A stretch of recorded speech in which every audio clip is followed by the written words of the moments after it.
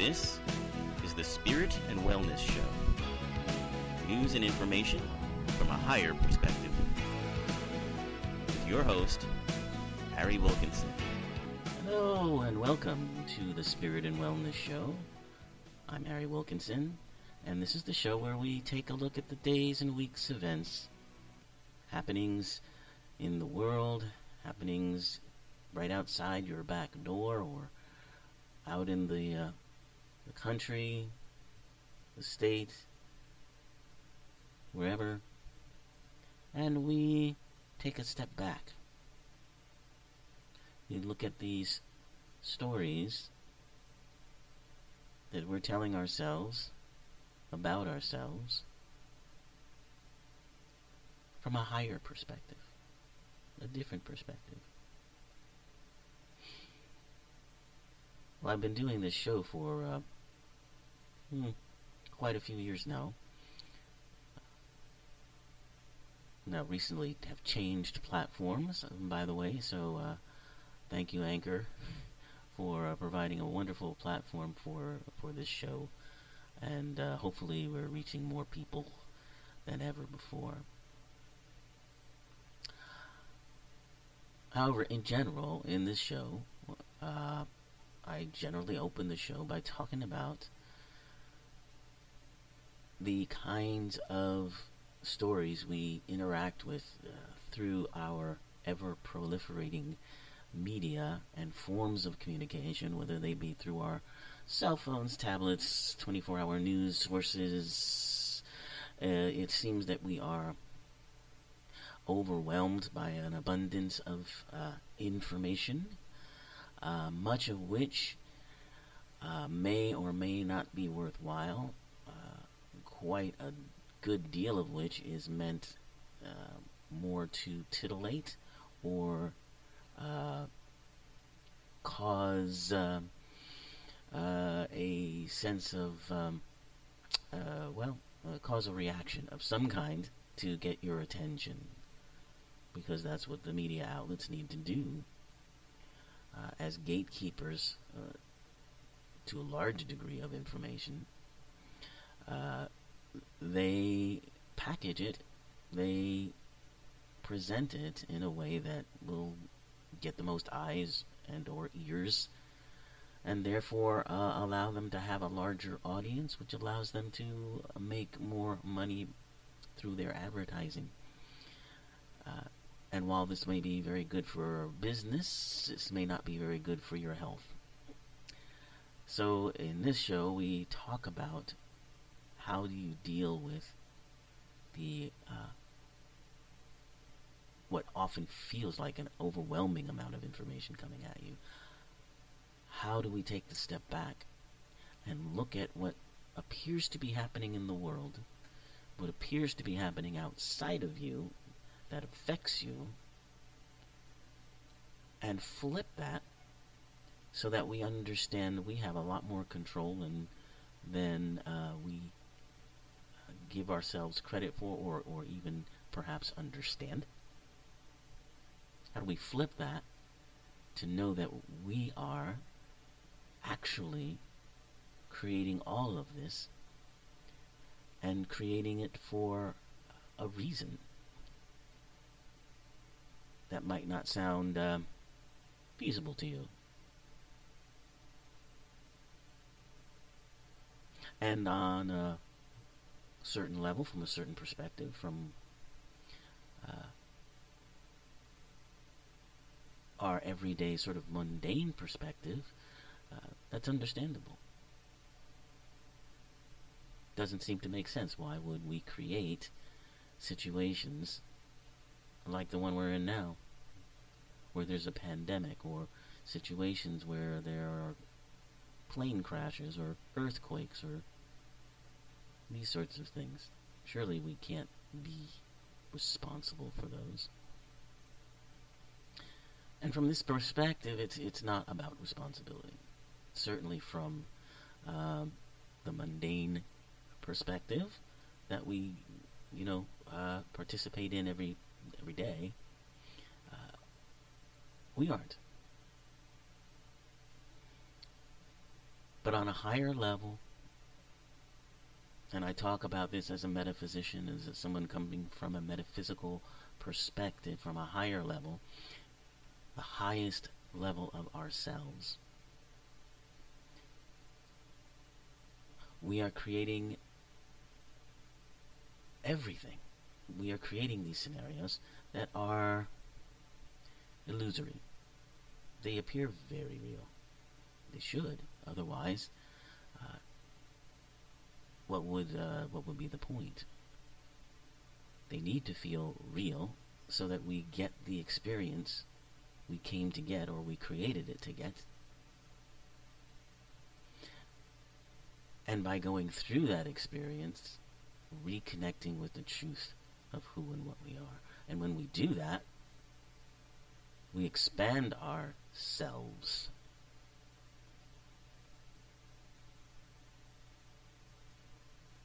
Our ability to be or become our expanded selves grows. So in this particular time that we are in right now, it's kind of hard. Usually I talk about not restricting, but, not turning away from the stories that we're interacting with, but instead going into them. And through this process of going into those stories and letting the feelings, whatever they may be, of discomfort or of uncertainty or anxiety come up, and then reminding yourself of the truth, flipping that perspective, saying that you've created this illusion, this amazing illusion, this very realistic virtual reality show, and you've created it so that you can have these experiences of understanding, of expansion, of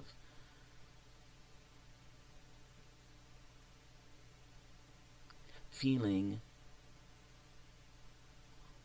whatever the situation brings up for you,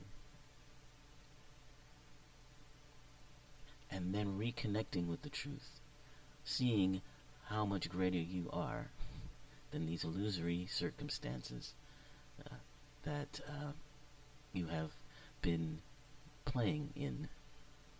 It's like as I mentioned, a virtual reality game, or if you ever played a game of Dungeons and Dragons, or even, any other kind of board game in which you are playing a role. You are a character. You have an avatar that has certain defined characteristics. You may have strengths in one area, weaknesses in another area. Now, this is not true of you, but it's true of the character that you're playing, and as you get into the character that you're playing, then that becomes your truth for a while. Because that's the reality of the game that you're playing. And in order to get the full enjoyment of the game that you're playing, you got to play by the rules. Even though you know that they're not real. They've been created for the efficacy and the enjoyment of the game and the experience of the game.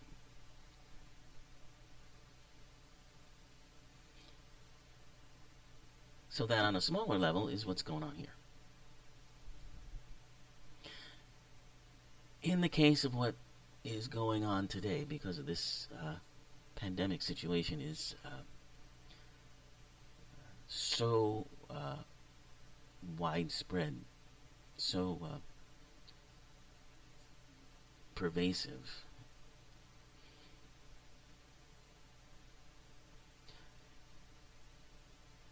I'm saying to take a little different approach.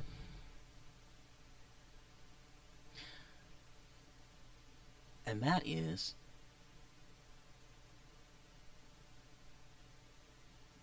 to step away.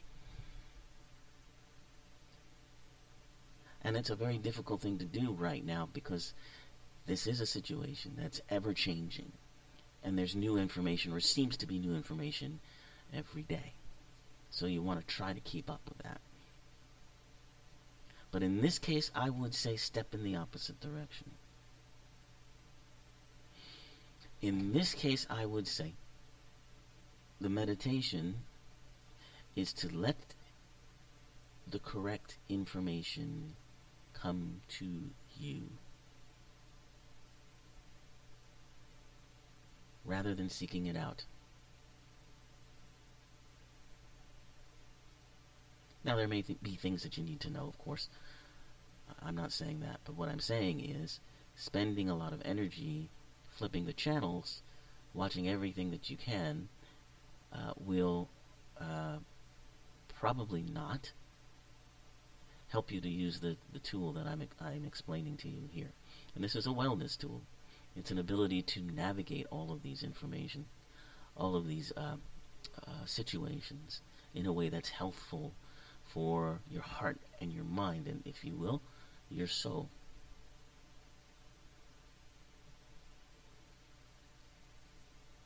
So I think that at this point we can go into the story of the pandemic using this tool without having to expose ourselves more.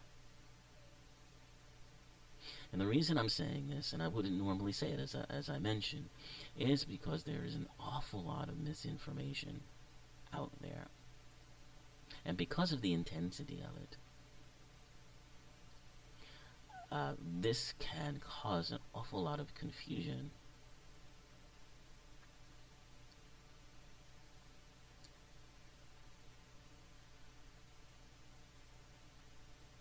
And it can actually stop the process of what we're trying to do, which is to go into the story, which is to take the energy from it, to recognize how we've created it, and then turn it on its head, to recognize the truth of who and what we are and what we've created.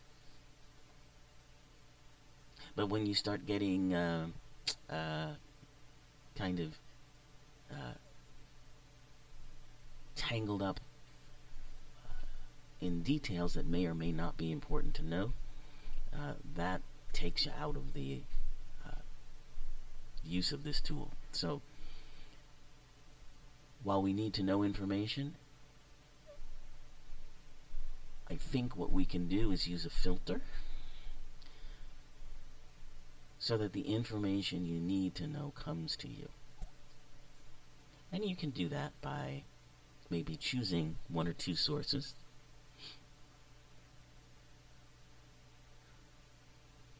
that you like or resonate to, or that you feel like are trustworthy. It could be a website like the CDC website if you're wanting updated information. It could be one of your favorite news people. If you have a news personality you enjoy listening to and trust and feel that you get good information from them, stick with that one. And just trust and know that the information you need will come to you. So we've been doing meditation on Corona. We've been doing a 3-part Corona meditation. And the first part, and they're all on the podcasts, so you can go back and listen to them again if you missed them or want to remember them. They don't necessarily have to be in this order, by the way. Someone was asking me about that the other day. They don't have to be in this order at all. I broke them down into these pieces because I felt like these were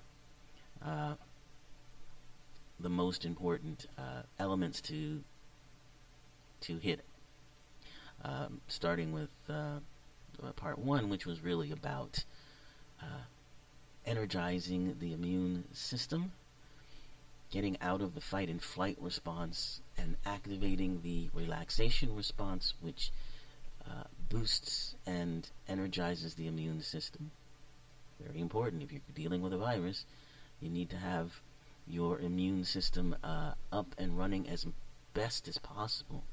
Now, does that mean that you do this energizing of your immune system and then you don't have to, follow doctor's advice or go see a doctor? No, that is not what I'm talking about at all.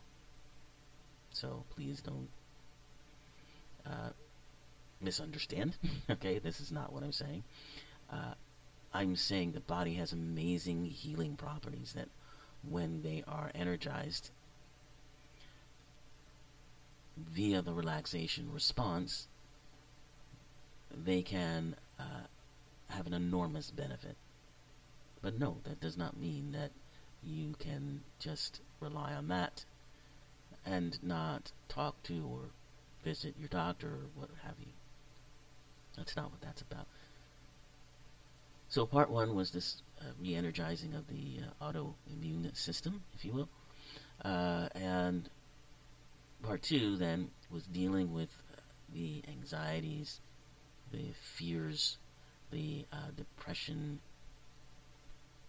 that seems to surround or that seems to be a result of this situation, and dealing with how to allow those feelings, how to have a relationship with those feelings. So that was meditation 2. Today we're gonna work on meditation 3, the third part of this.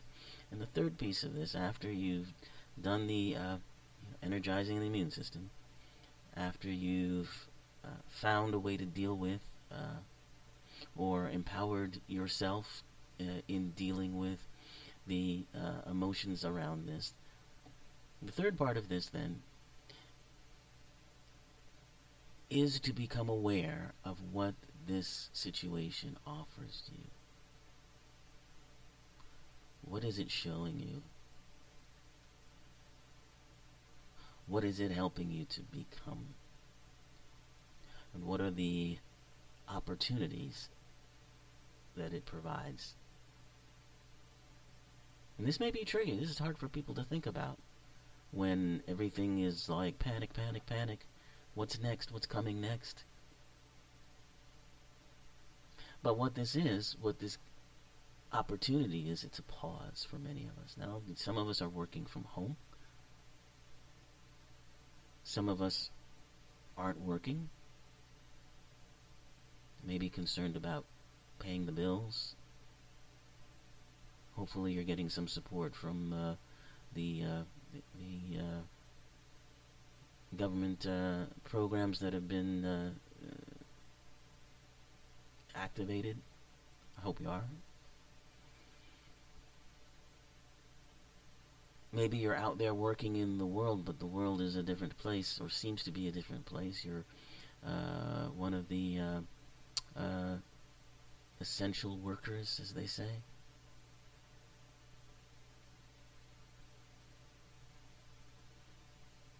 But whatever your situation is, this really is a pause from the usual routine. And when you have a pause, it's an opportunity to regroup. It's an opportunity to find a new perspective.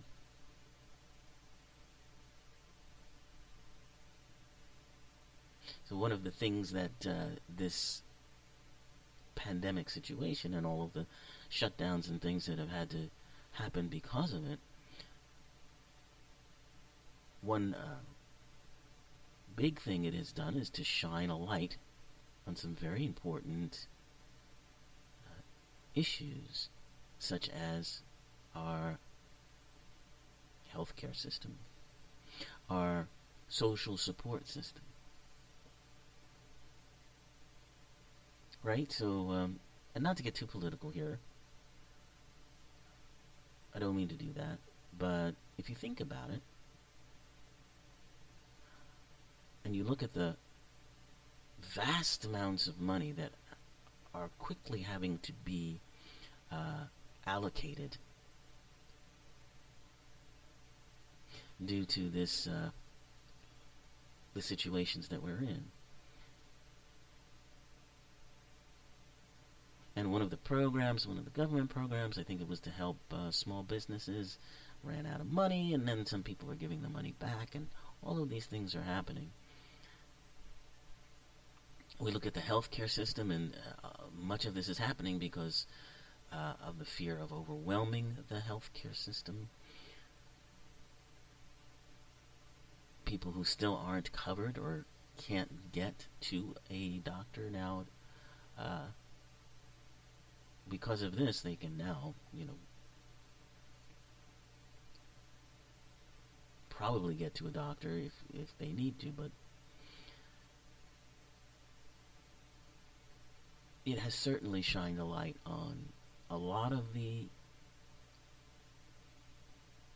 areas that we would like to change in the future. And this is an opportunity to look at these things. Think about if, instead of having at the last minute to come up with all this money,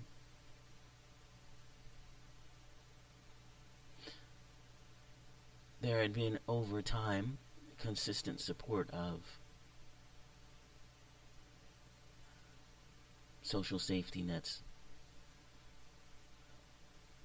of government agencies that are designed to help with things like a pandemic. Instead of cutting back funding to a lot of these organizations like the CDC, instead of trying to, cut funding to international organizations, instead of cutting ties to international allies that we used to have.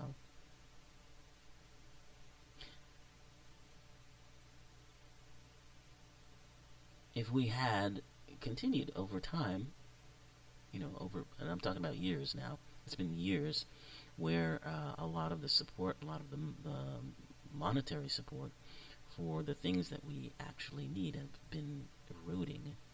And again, I'm not going to get too political about that, but it's very clear. And a situation like this makes it very clear.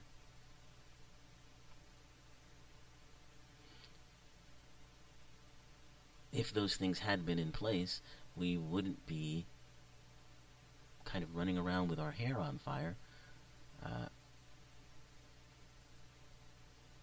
trying to move as much money as fast as possible. It would be there already.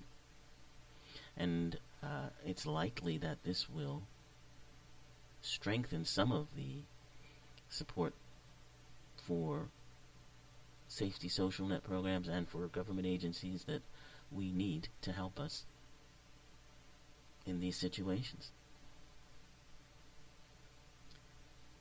It's interesting to me. This reminds me so much of, and if you are old enough to remember, I'm sure you are, back before the 9/11 incident, the attacks on the Twin Towers, where the planes were flown into the Twin Towers by Al-Qaeda terrorists.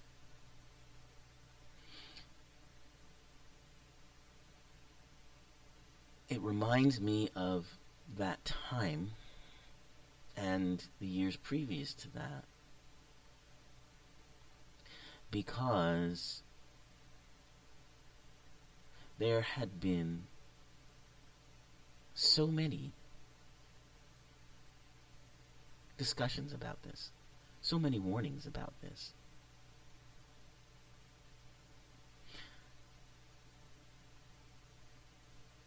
And it's, it's the kind of thing where, and I'm not criticizing, I'm not laying blame here. I'm kind of showing how this is a very natural, human thing to do.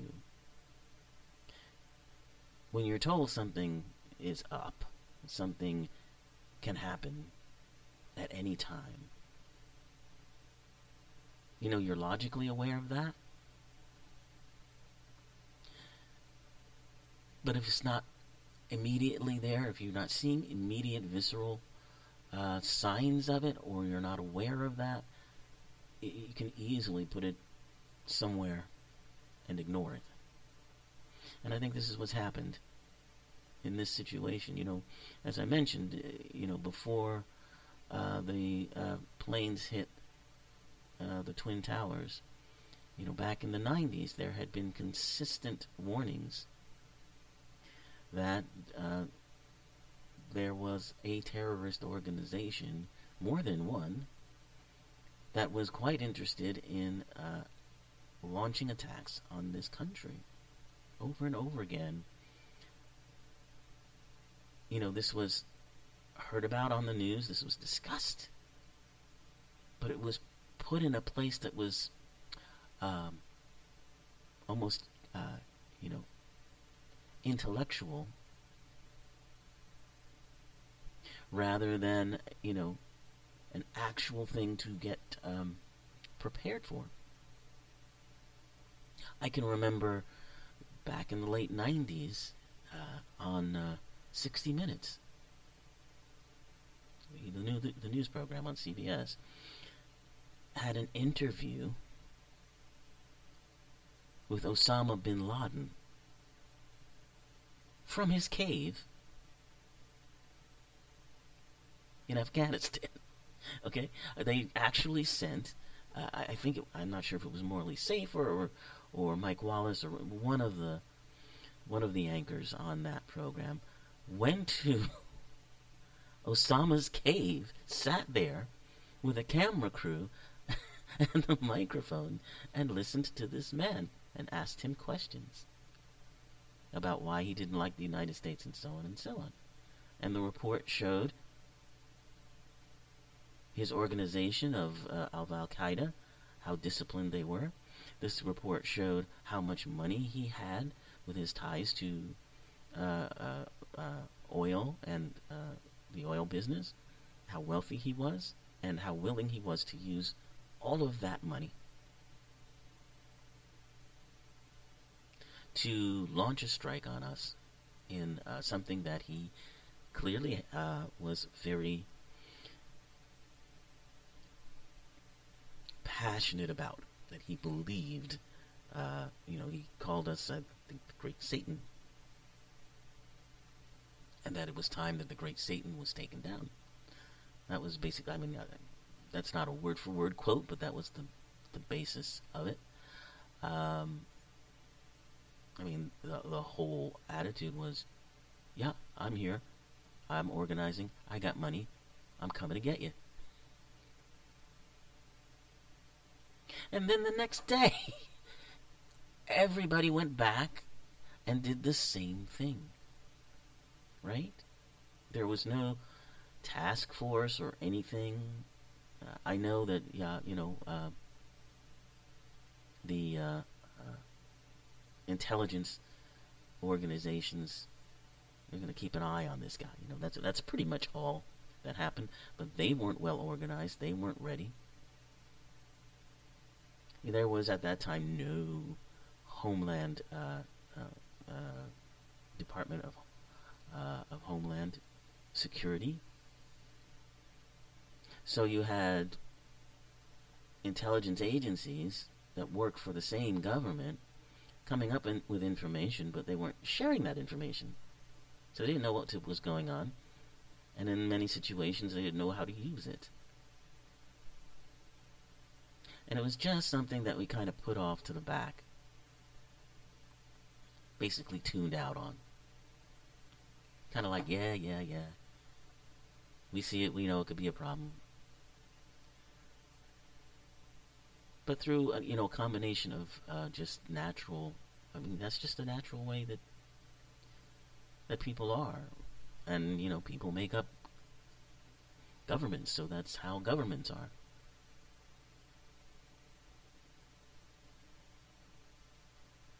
And of course, there's all the talk that there was that the Bush administration had gotten memos that this was coming, and all of that. And no need to rehash all of that, but it's just it's very human, is what it is. In the case of the pandemic, this is something that has been said for many, many years. Not if, but when. I was looking at films the other day, and there are let me just look here. I have 3 movies that all have the name Contagion in the title. That their whole title is Contagion. 3 movies in the past 25 years, all about contagion.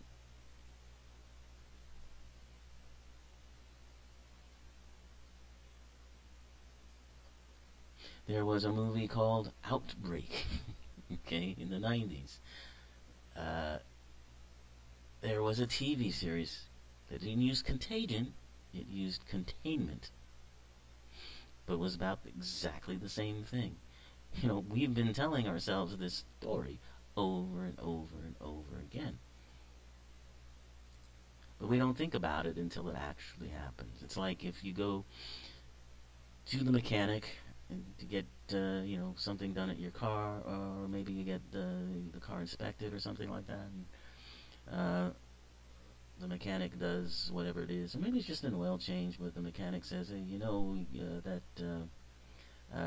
that tailpipe is going to start opening up at some point, or the timing belt, the timing belt is going to go at some point. Don't need to change it now, but that's coming, right? So what do? You say, okay, thanks, I don't have the money to spend on that right now. Some people do. Some people go ahead and get stuff like that done right away. Some people are really proactive, but most people, not so much. And you may, acknowledge that. Maybe the wise thing to do is,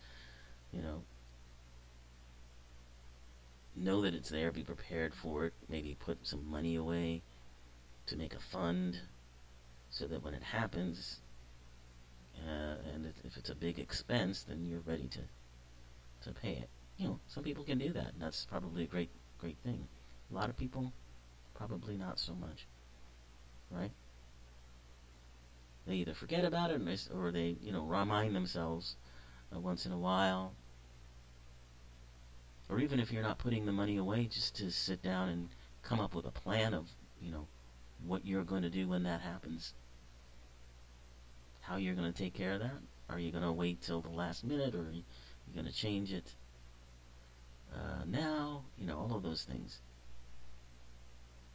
But many people don't do that. I mean, it's just a very normal kind of human thing to do.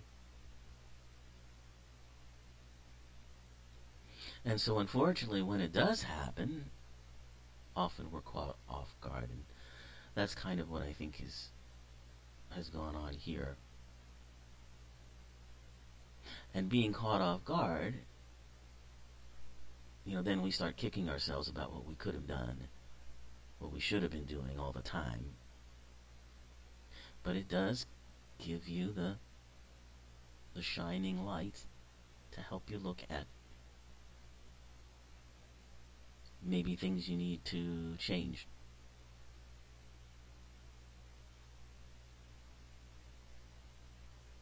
So that's one of the opportunities this gives us, and then we're going to get into this meditation in just a minute to talk about something maybe a little deeper in what this offers us.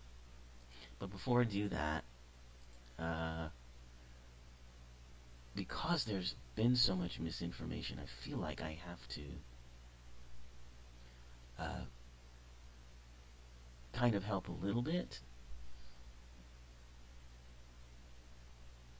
to give you as much direct information as I have.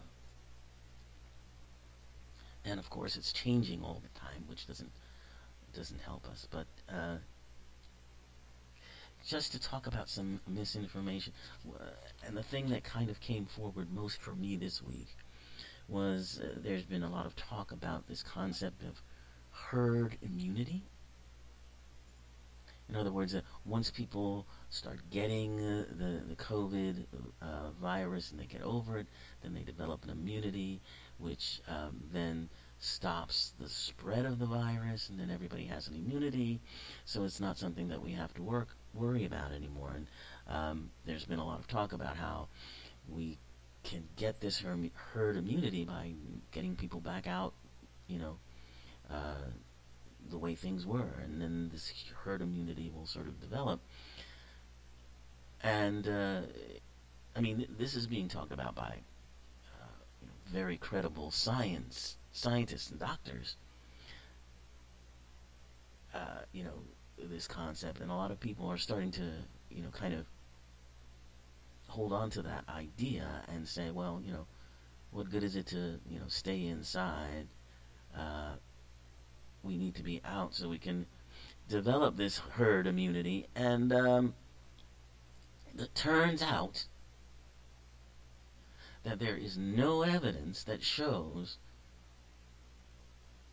that once you have the coronavirus, it prevents another infection from happening. In fact, there's evidence to the contrary. There are people in South Korea who were tested and found to have been over the virus, who are now showing symptoms again, now testing positive again.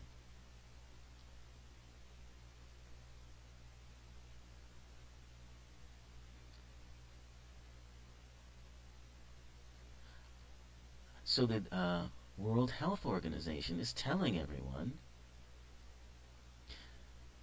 there is not enough evidence about the effectiveness of an antibody-mediated immunity. That means once you have the illness, you develop the antibodies to protect you from it. And they're saying there's not enough evidence to guarantee this kind of herd immunity idea. There's no evidence yet that people who have had COVID-19 will not get another infection.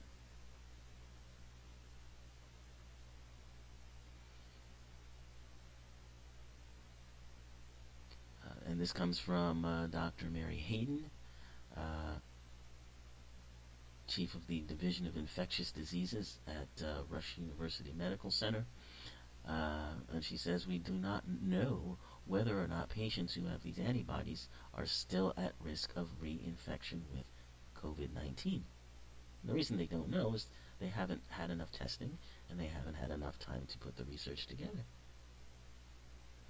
So at this point, she says, I think we have to assume they could be at risk of reinfection. We don't know, even if the antibodies are protective, what degree of protection they provide, so it could be complete, it could be partial. We don't know how long the antibodies last. But what she does mention is that antibody responses wane over time. So to think that, we can now go back to the way things were, because enough people have had it, and will have the herd immunity, there's no proof. So just to alert you to that, that's one interesting bit of misinformation that I found to be concerning. Another one, of course, and I think many of us have heard about this, is this idea that I believe our president even talked about, that sunlight can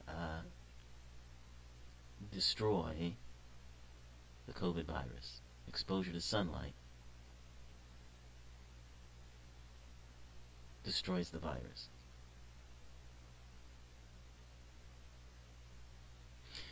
Again, this is one of these things that there's no real proof of. Apparently it's true that ultraviolet light can decrease the viability of viruses, including this one, on surfaces. But that's on surfaces. It doesn't mean people with COVID-19 who expose themselves to UV light or sunlight will get rid of the infection. Doesn't mean that you're going to walk out into the bright sunshine and your infection will be cured.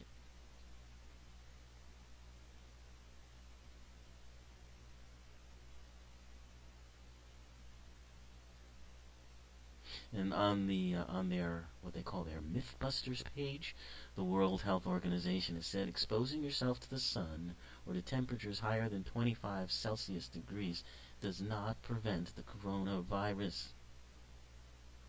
You can catch COVID-19 no matter how sunny or hot the weather is. Countries with hot weather have reported cases of COVID-19.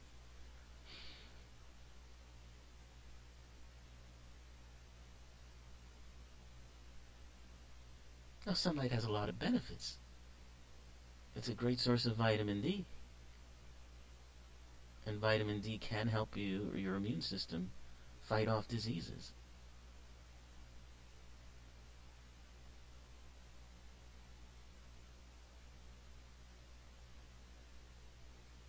But there's not enough research to show that vitamin D has a direct result of reducing the risk of contracting the virus.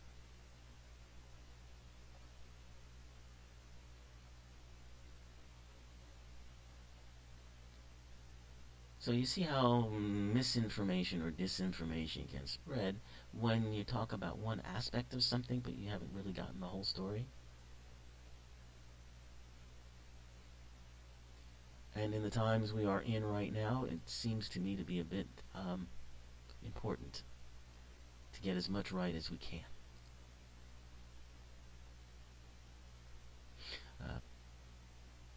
Another topic that's come up, floating around the news this week, was that people with COVID-19 might have neurological events such as strokes.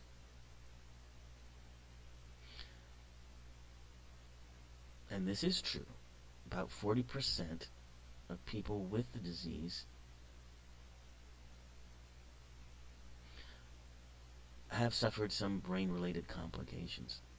So they are showing a connection between strokes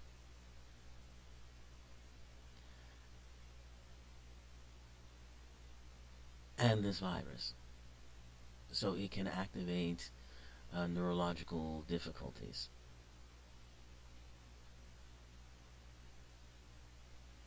Apparently, from the research I'm looking at, about 6% of those with a serious infection experienced a stroke.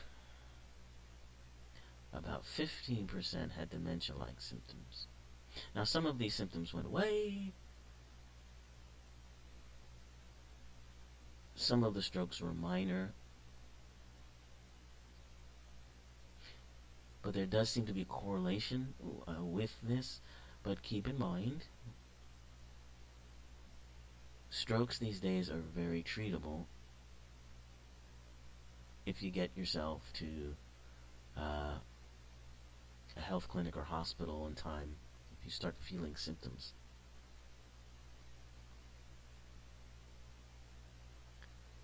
Alright, so there's that. I feel better getting some of this out in the open. Well, not out in the open, but exposing some of this.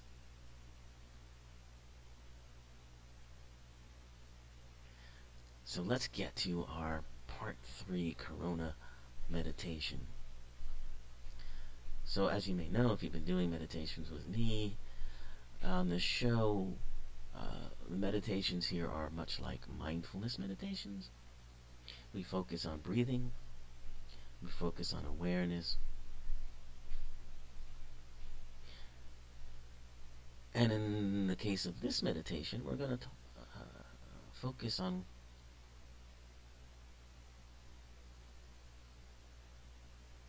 what this situation has or is offering us. As I mentioned, for many people, this is a time of pause. This is a time to get out of the routines we've been in. And whenever we're kind of knocked out of those routines, it shakes us. And we think about things, or we put our attention on things that maybe we didn't have time to before. Or maybe we didn't give much credence to before. So that's the theme of our meditation, is what this time offers us and what it can help us to become. So just find a place to sit, wherever that may be. Chair, couch, on the floor, the pillow. And we're just going to breathe in through the mouth.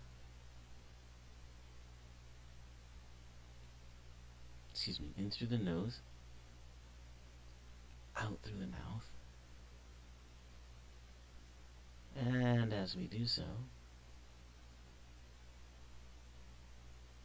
I'm going to narrow the eyes a bit, not close them in completely, but just enough so that things are fuzzy, hazy, as we breathe in and breathe out through the mouth.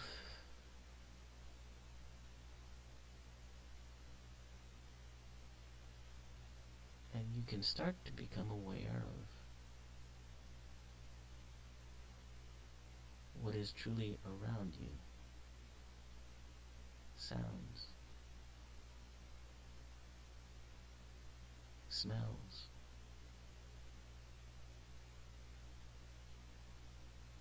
maybe the rain outside, you can hear that. Maybe the hum of an appliance, or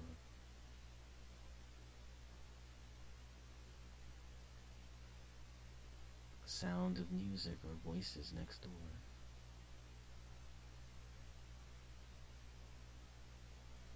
Become aware of those things, but focus on the breathing.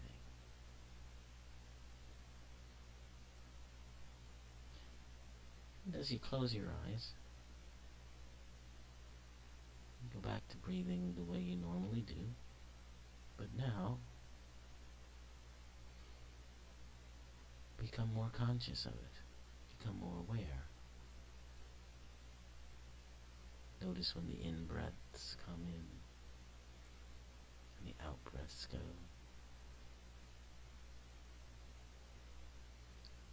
Notice how your body feels and what it does on each in-breath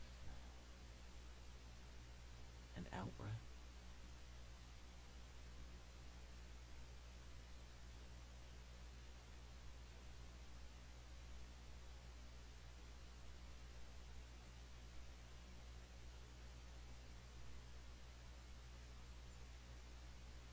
And as you focus on your breathing,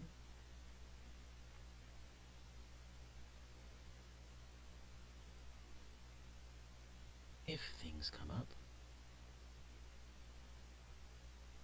as they most certainly will,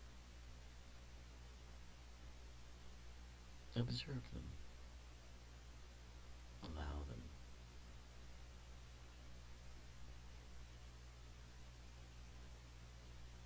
Don't try to stop them.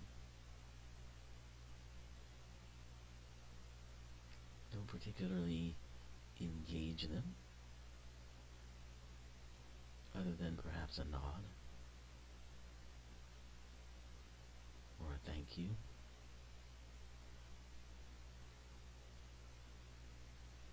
But notice them. Whatever they may be, and notate whether it's a feeling,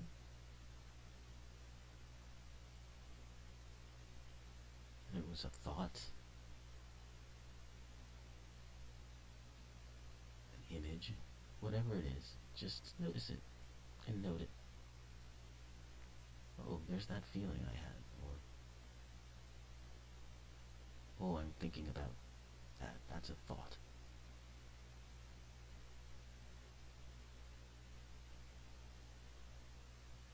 Oh, that's an image that just came to mind.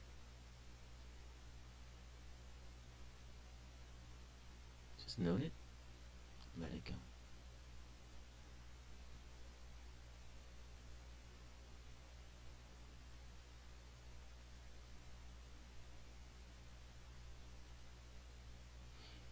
And as we take this pause in meditation,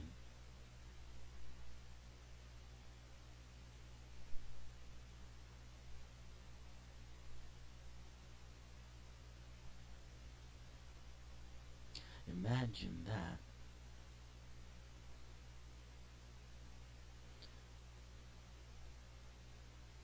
the world is taking this pause with you.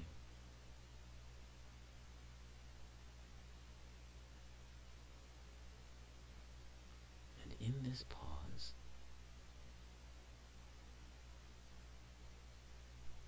as things perhaps go by you, rise up, go by, in this time of pause, bring to mind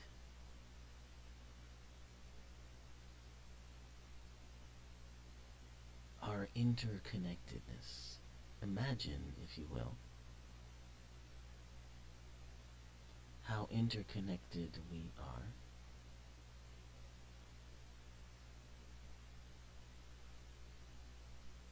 Not in physical things, in some ways. How we're connected by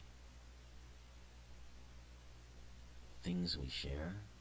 How we are connected by our technology.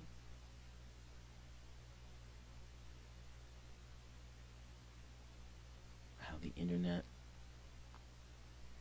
brings us together as one in many ways.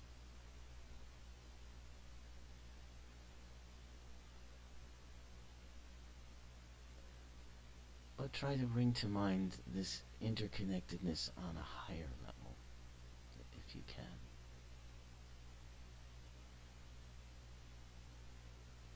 An entire planet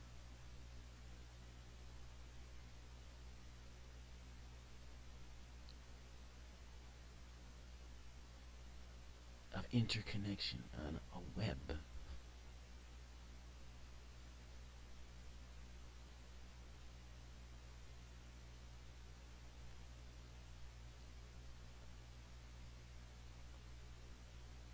A web of our interconnectedness, which is accurately reflected on a lower level by the World Wide Web,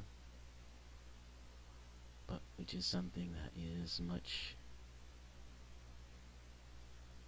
further beyond that.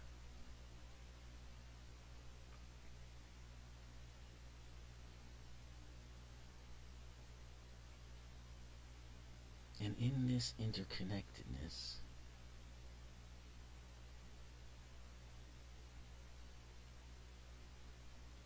is the pause. And in this pause is potential.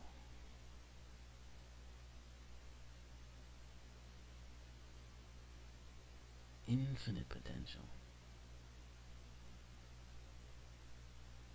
It's here in this silence.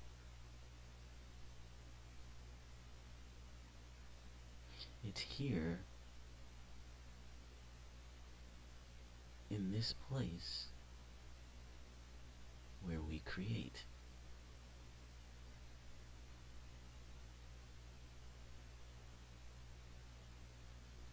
Where we feel the energy of unlimited potential.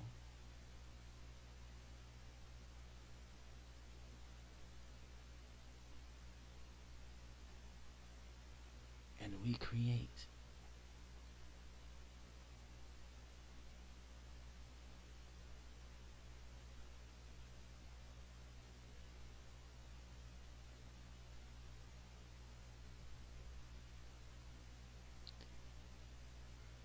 And bring to mind the things that, using this pause, using this energy, you might want to create in the world to help, perhaps to heal, or even just to grow, to experience. What opportunities present themselves?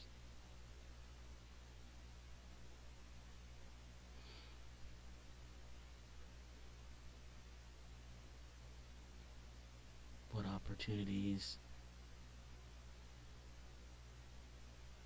for connections with your family, with your friends,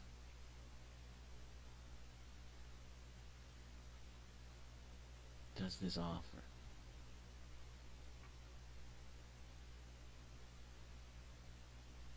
What attitudes and approaches and thoughts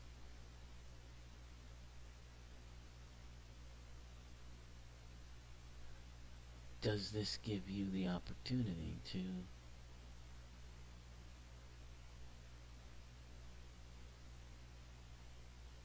look at again? Maybe change. Maybe take a new look or perspective.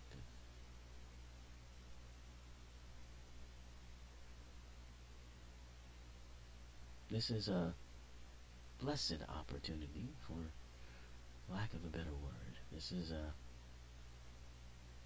moment we have together.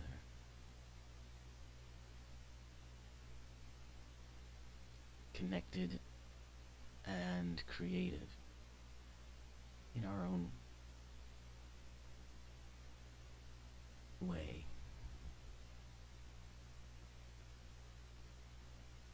And we create from a sense of abundance, not from fear, and not from lack, and not from worry. Knowing that through this energy we are putting out, all will be taken care of as it needs to be.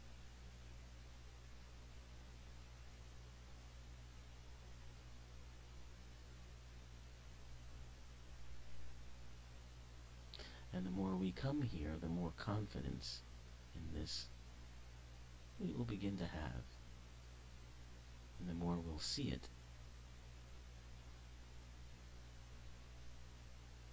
in our mundane world.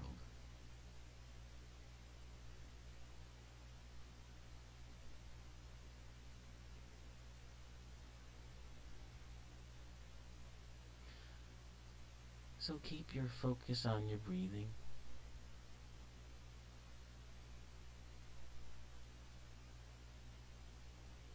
If the mind wanders, just bring it gently back.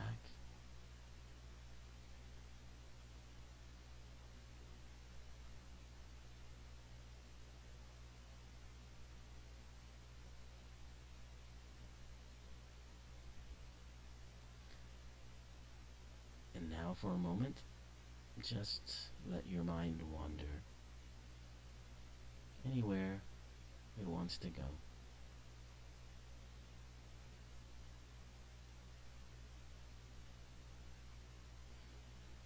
And when you're ready, bring it back to your breathing.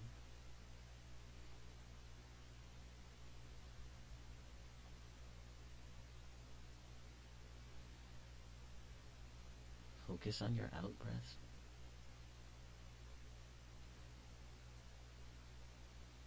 We might want to count each one as gently you begin to feel yourself back wherever you are in the room. Feel the connecting points, maybe feet on the floor, maybe back on the backrest, maybe buttocks on the floor, palms on knees, whatever it may be. Begin to become aware of that and aware of your surroundings. And when you're ready, open your eyes.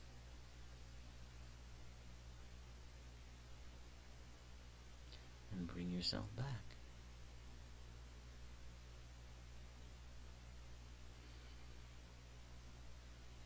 Notice how you feel. Are you energized? Are you sleepy? Are you aware? Are you inspired? Are you not feeling anything? Whatever it is, it's okay.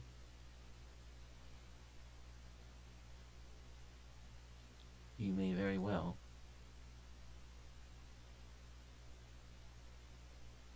look back on this or feel things later. So no judgment on that. And that's our third coronavirus meditation.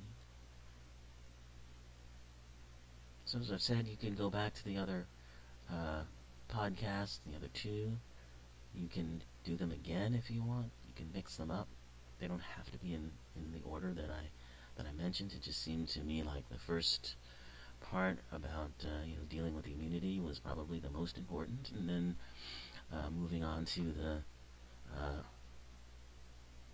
feelings of anxiety, and then on the potential of this moment, so that we don't miss that we become aware of what this offers us. You know, it's amazing. We talked last week about how one of the things that this offers us, since a lot of production and driving has stopped, we're seeing an incredible increase in or improvement in the health of our air, and a drop in air pollution. This is giving us an opportunity to look at what we're doing environmentally and how it would affect us if we stopped. One more thing to think about.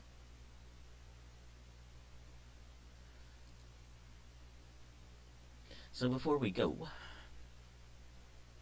since a lot of people aren't home, a lot of the concern is, or has been about, you get bored, you're staying at home, and you start eating, and you start putting on weight. And I'm afraid that's going to be probably a temptation that you'll have to deal with. But in thinking about that, let's think about some kinds of foods we can eat that may give us a feeling of fullness, so we won't be as tempted to snack on things we shouldn't snack on. And you know what I mean. We're talking about processed sugar things. We're talking about processed foods. Because we can't get to the grocery store, we may have a lot of stuff that isn't exactly what you might want to eat normally to keep yourself healthy.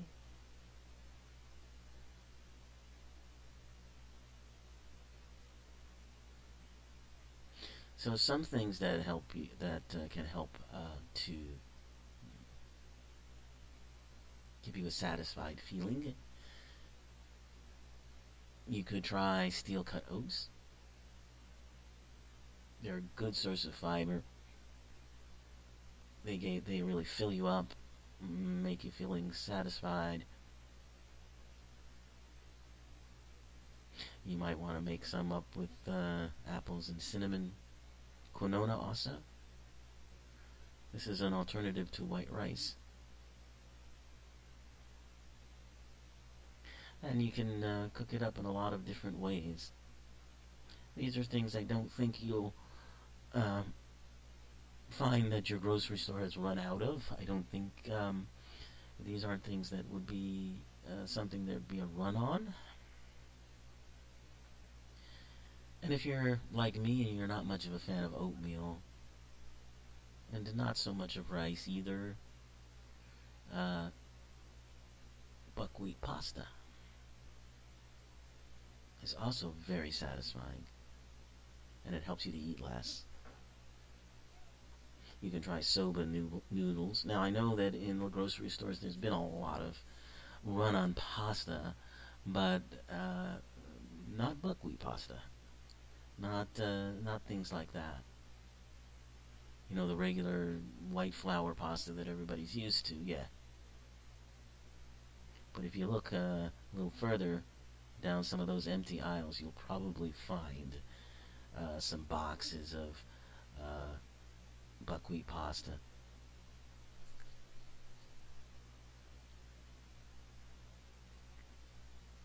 And that can be very helpful. Olive oil. Now, you may find there's, some lack of olive oil product available in the grocery stores for a while, but they seem to be stocking the shelves as much as they can, so keep trying. I've seen a lot of avocados around. I've seen unfortunately, the cost go up on them, which is not great, but avocados are amazing. I mean, they're just amazing. There's so many things you can do with them. In salads, a lot of people like avocado toasts, and they're very filling. And if you have a concern about diabetes, they help to keep insulin low and steady. And even if you don't have a concern about diabetes, low and steady insulin is really helpful in storing fat in cells, and it's helpful in keeping your weight healthy. So those are some alternatives you might think about. And apples, by the way. Apples really fill you up very well. They have antioxidants. You could put a little peanut butter on them, if you like.